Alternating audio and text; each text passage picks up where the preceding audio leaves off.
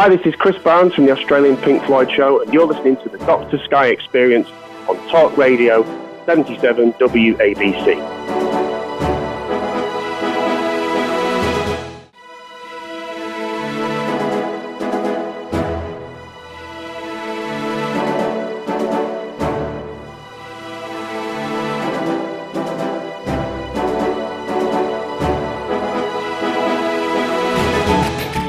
Welcome back, ladies and gentlemen, to the Dr. Sky Experience, heard exclusively here on Talk Radio 77 WABC, beaming out of the largest city in America, New York City, around the nation, around the world, and I'm sure out into the cosmos. The Dr. Sky Experience contains great information, as you tell us, from the realms of astronomy, space, aviation, and weather, with celebrity guests in the mix. We call WABC the crown jewel of radio, for a good reason. It's iconic. It is the iconic 77, Talk Radio 77 WABC. Well, folks, for a great musical experience, I myself have seen this particular band in session, and I can give it a higher rating than if there was a 10 on the scale. It goes literally off the chart. I'm talking about the Australian Pink Floyd show. Yes, ladies and gentlemen, and a magnificent show that they produce, not only here in America, but all over the world. And Sunday, they come to the main stage at the Chandler Arts Center here in Chandler, Arizona at 7 p.m. And joining us on the line today, we're privileged and honored to have Chris Barnes, lead vocals for the Australian Pink Floyd show. Chris, welcome to the Dr. Sky Experience. How are you, my friend? I'm very well, and thanks for having me on the show. Nice to be here. Oh, God bless, because let me say this again, folks, listening to this archive, the Dr. Sky Experience. If you love Pink Floyd, I'm telling you this, don't just take it from me. Take it from all the accolades that they have on their website. This is a show that you shouldn't miss. Chris, is it also fair to say that even those performers of Pink Floyd themselves actually said that you guys are equal, if not better, than some of the performances that they did? That's incredible, and I'm sure it's true. Well, it's that was a quote from Nick Mason, and I mean, he's been very, very nice, very flattering to hear things like that. But sure. I do think it was a bit tongue-in-cheek for him to say, "Oh, they play it better than we do," you know. But Nick's always said lovely things about us. He's a very nice man. Wow. Well, as a tribute band, you were formed back in 1988. Tell us the story from way down south, below the equator. How did this band get started? Let's talk a little bit about the history. So the band began in Adelaide in South Australia. Just a bunch of guys who wanted to get together in a room and play Pink Floyd songs because they were just big Pink Floyd fans. And then they seeked out some gigs, and then they worked the Australian circuit for about 5 years and kind of realised they'd kind of done the circuit. There's not that many people in Australia, and because the band had got some UK connections through family and whatnot, they relocated to the UK in '93 to tackle the UK and Europe, and that led to the band's profile raising. I first saw them in 1999 in my hometown of Manchester in the UK, and they were playing to like 1,000 people, and I just couldn't believe what I was seeing. This is just ridiculous. There's 1,000 people. This is a tribute band. You know, this is not what you expect. And the band just grew and grew and grew, and I kept my eye on them over the years and would go and see them in concert, and the production got bigger, the band got bigger. Suddenly there was girl singers and a sax player, and the production was bigger and more, more adventurous, should we say. And then here we are now. I'm talking to you in 2023. I've been in the band 8 years now, so it's wow. It's just a wonderful journey to be on. Well, absolutely, and I love the way this whole band has come together because, you know, there's 12 people, ladies and gentlemen, and forgive me, Chris, if I'm missing some of the people. Steve Mack, Jason Sanford, Paul Bonney, David Fowler, Ricky Howard, yourself, Luke Lapine, Lorelei McBroom, Emily Lynn, Lara Smiles, Mike Kitson, and Alex Francois. I mean, this is amazing, and what people need to understand, too, Chris, is the music is also accentuated by probably, in my opinion, one of the best sight sound stage shows. I mean, you guys really knock it out of the park. I saw people from my row. We were about 5 rows from the stage.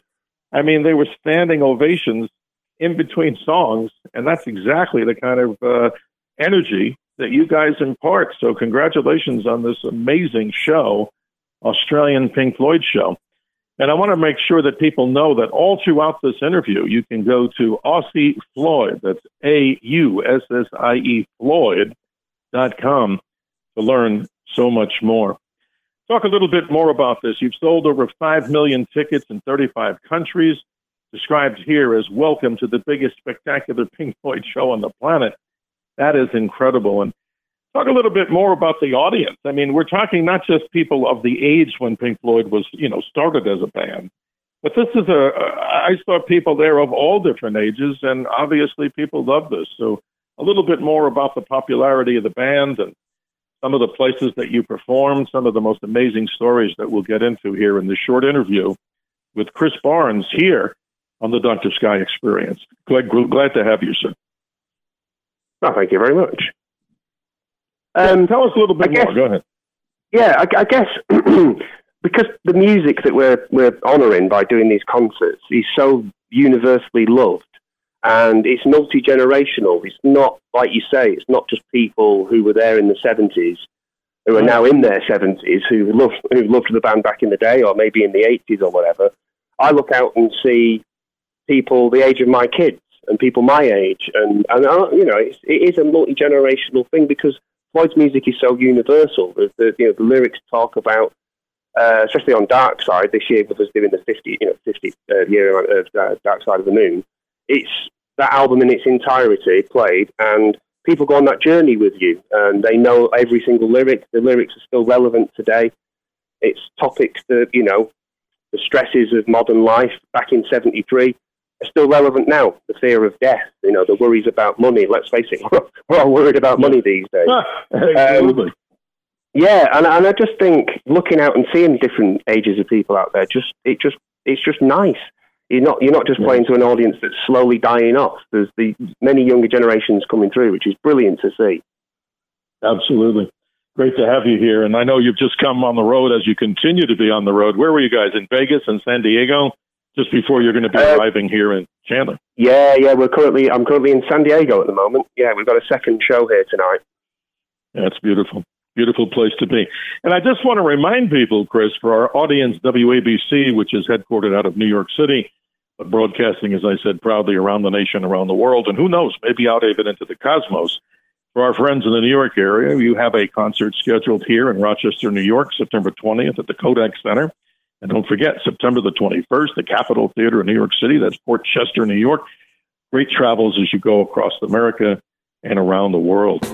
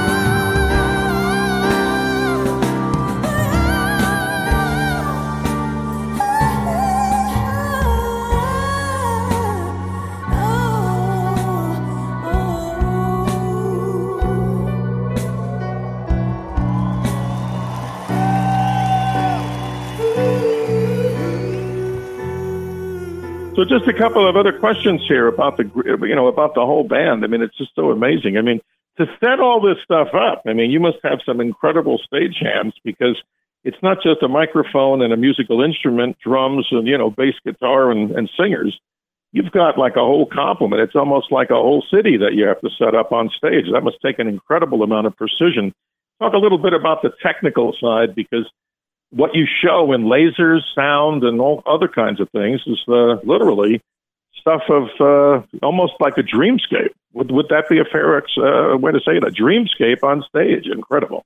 Yeah, I agree. I mean, the thing about Pink Floyd was that they were always on the cutting edge of technology in terms of like stage production with lights and the video screen and lasers, etc. As things were coming out, the Floyd were the first people on the block to be using this equipment. And obviously, as technology has improved over the years, things, you don't need a huge amount of stuff compared to the old days now, and things are a lot more reliable. Equipment from back in the 70s needed, much maintenance, as it were, and care and attention looking after it. Things are a lot more durable now. But yeah, we're still traveling with, we've got the band on one tour bus and the crew on another tour bus. So there's band in one, and it's just, how can I put it? It's a well-oiled machine. I think that's the way to describe it, really. Exactly. I'm just guy who stands in the middle and sings. That's it. But yeah, the crew are, they're there at the start of the day, 7 o'clock, 8 o'clock in the morning, and they're not getting into bed till 1 or 2 o'clock in the morning the next day, really, and then they've got to do it all again the following day. Amazing. A lot of stamina, a lot of vitamins, and a lot of positive energy. But I wanted to ask you, this is kind of interesting, as you move forward to talk with us here on the Dr. Sky Experience. What I find fascinating is, what other bands do you like? And tell us a little bit more about how you got started in the music world, because you see so many young folks out there, and maybe some people that are a little older than young, that have that dream of getting into the music industry. How did you get started, and then end off with maybe some of the bands that you really like in today in modern music, or even old? Yeah, okay. Well, when I was growing up, my dad was a musician. He was a bass player in an Elvis tribute that sort of toured around the UK. And when that ended, he set up a band that played sort of 60s pop stuff, Beatles, Stones, Who, Kinks, that kind of music. And when I got to about 14, I'd already been playing with friends in bands and stuff at school. And he just said to me, if you want to do this properly, why don't you join us and come out and do this full time as you're like passing your apprenticeship, doing this in the clubs of the north of the UK, which is a brutal circuit, to work on. And I kind of earned my stripes doing that, and then along the way was in bands with friends, and I've literally done a billion different things. And then my introduction to the Aussie Floyd was through the drummer, Paul. His daughter was a student at a music workshop that I ran for kids. Wow. In our hometown. And I got talking to him one night, and he just said, if ever anything came up with the band, would you be interested? And I was like, yes, I would. I'd seen the band many times by that point, And to answer your question about other music that I like, my standard answer when people say things like that is I love everything from the Carpenters to Slayer. I have a very eclectic taste in music, from Miles Davis to, I don't know, The Doors or something. Awesome. Yeah, there's a lot of music out there, and it's amazing to talk with you today about this. But, this is also interesting for me to hear about. I looked in here on the website, and again, it's AussieFloyd.com. Learned so much more about this particular iconic band, where they're coming to a theater in town near you, which is obviously coming here on this Sunday, August 20th, 7 p.m., the main stage at the Chandler Arts Center, various places around the nation and around the world. Hey, you, out there on your own, sitting naked by the phone, would you touch me? Hey, you, with your ear against the wall, waiting for someone to call out, would you touch me? Hey, you, would you help me to carry the stone?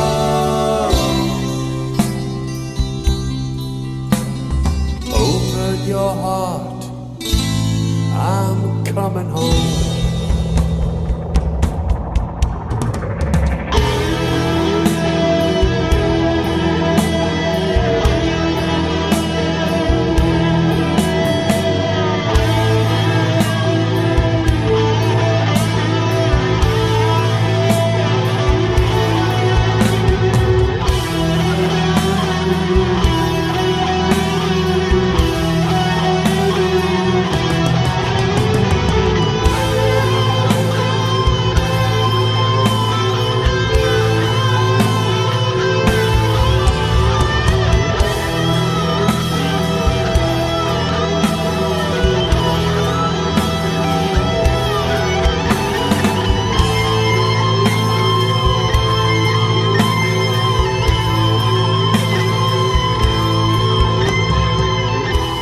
on your website, if you don't mind having you share this, a funniest moment on stage with the band. You go into something I think is absolutely hilarious, but not necessarily hilarious if it happens to each one of us. Tell us about that story. That is amazing. Oh, the story about, I'm trying to remember, is it the one about me not being able to get back on stage? Yes, absolutely. Yes, absolutely, yeah. Chris. Tell us. So, obviously, as a singer in a Pink Floyd band, there are lots of spaces in the music, and there's no point me standing on stage during guitar solos because I just look ridiculous. So I tend to go off the stage, and, you know, on one of the occasions in a song, I nipped off and thought, I could just nip to the toilet now, and I'm in my stage gear. You know, with the in-ear monitors and everything. And as I'm walking back, someone says, "Oh, can I see your pass?" And I don't have my pass. Is on my jeans. And I say, "Well, I haven't got my pass. Look, I'm in the band and I'm showing him the radio pack and I'm showing him my ears." And the guy's going, "No, I'm sorry, if you've not got a pass, you can't." And I'm thinking, hang on a minute, I've got to be on stage in a sec because I've got to sing the next verse. And I could hear the guitar solo build into a climax, and I'm thinking, oh, God. Right. And then luckily a member of the crew saw me and said, "Oh, no, he's in the band, he's got to be on stage." And I ran up and just got to the microphone in time for the next verse or whatever it was I had to sing. But yeah, it's, yeah. I mean, it wasn't funny at the time. It's funny now, but it wasn't funny at the time. No, I mean, I'm laughing with you, not at you, because look how many times this could happen to somebody. You're performing and you're doing something. Hey, if you're the lead singer, you got to be back on stage. But they're only doing their job, I guess. Absolutely, yeah. It's not that guy's fault. It was just amusing in the sense of, well, this will just be my look. So the band will go into the verse and they'll be like no one singing. So yeah, absolutely. Luckily that didn't happen.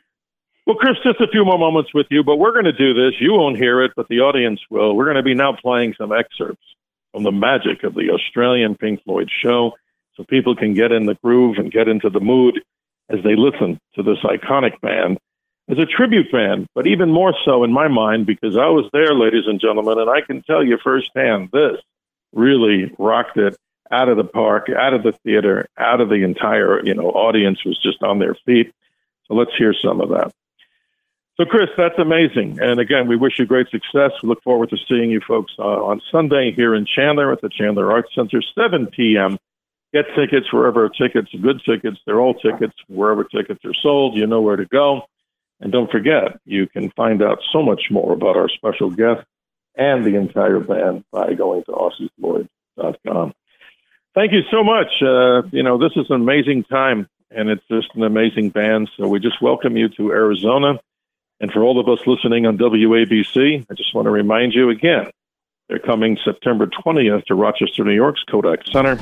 September the 21st, the Capitol Theater, New York City, Port Chester, New York. Learn so much more. Chris, stay on the line with us as we go to the hard break at the bottom of the hour here. Again, Chris Barnes, lead singer, vocals, the Australian Pink Floyd show, coming to a theater near you. Thank you so much for your time as we end this edition of the Dr. Sky Experience. And we always remind people, Chris, always remember to keep your eyes to the skies, but your feet on the ground. We wish you and the band great success. Thank you. Thank you very much.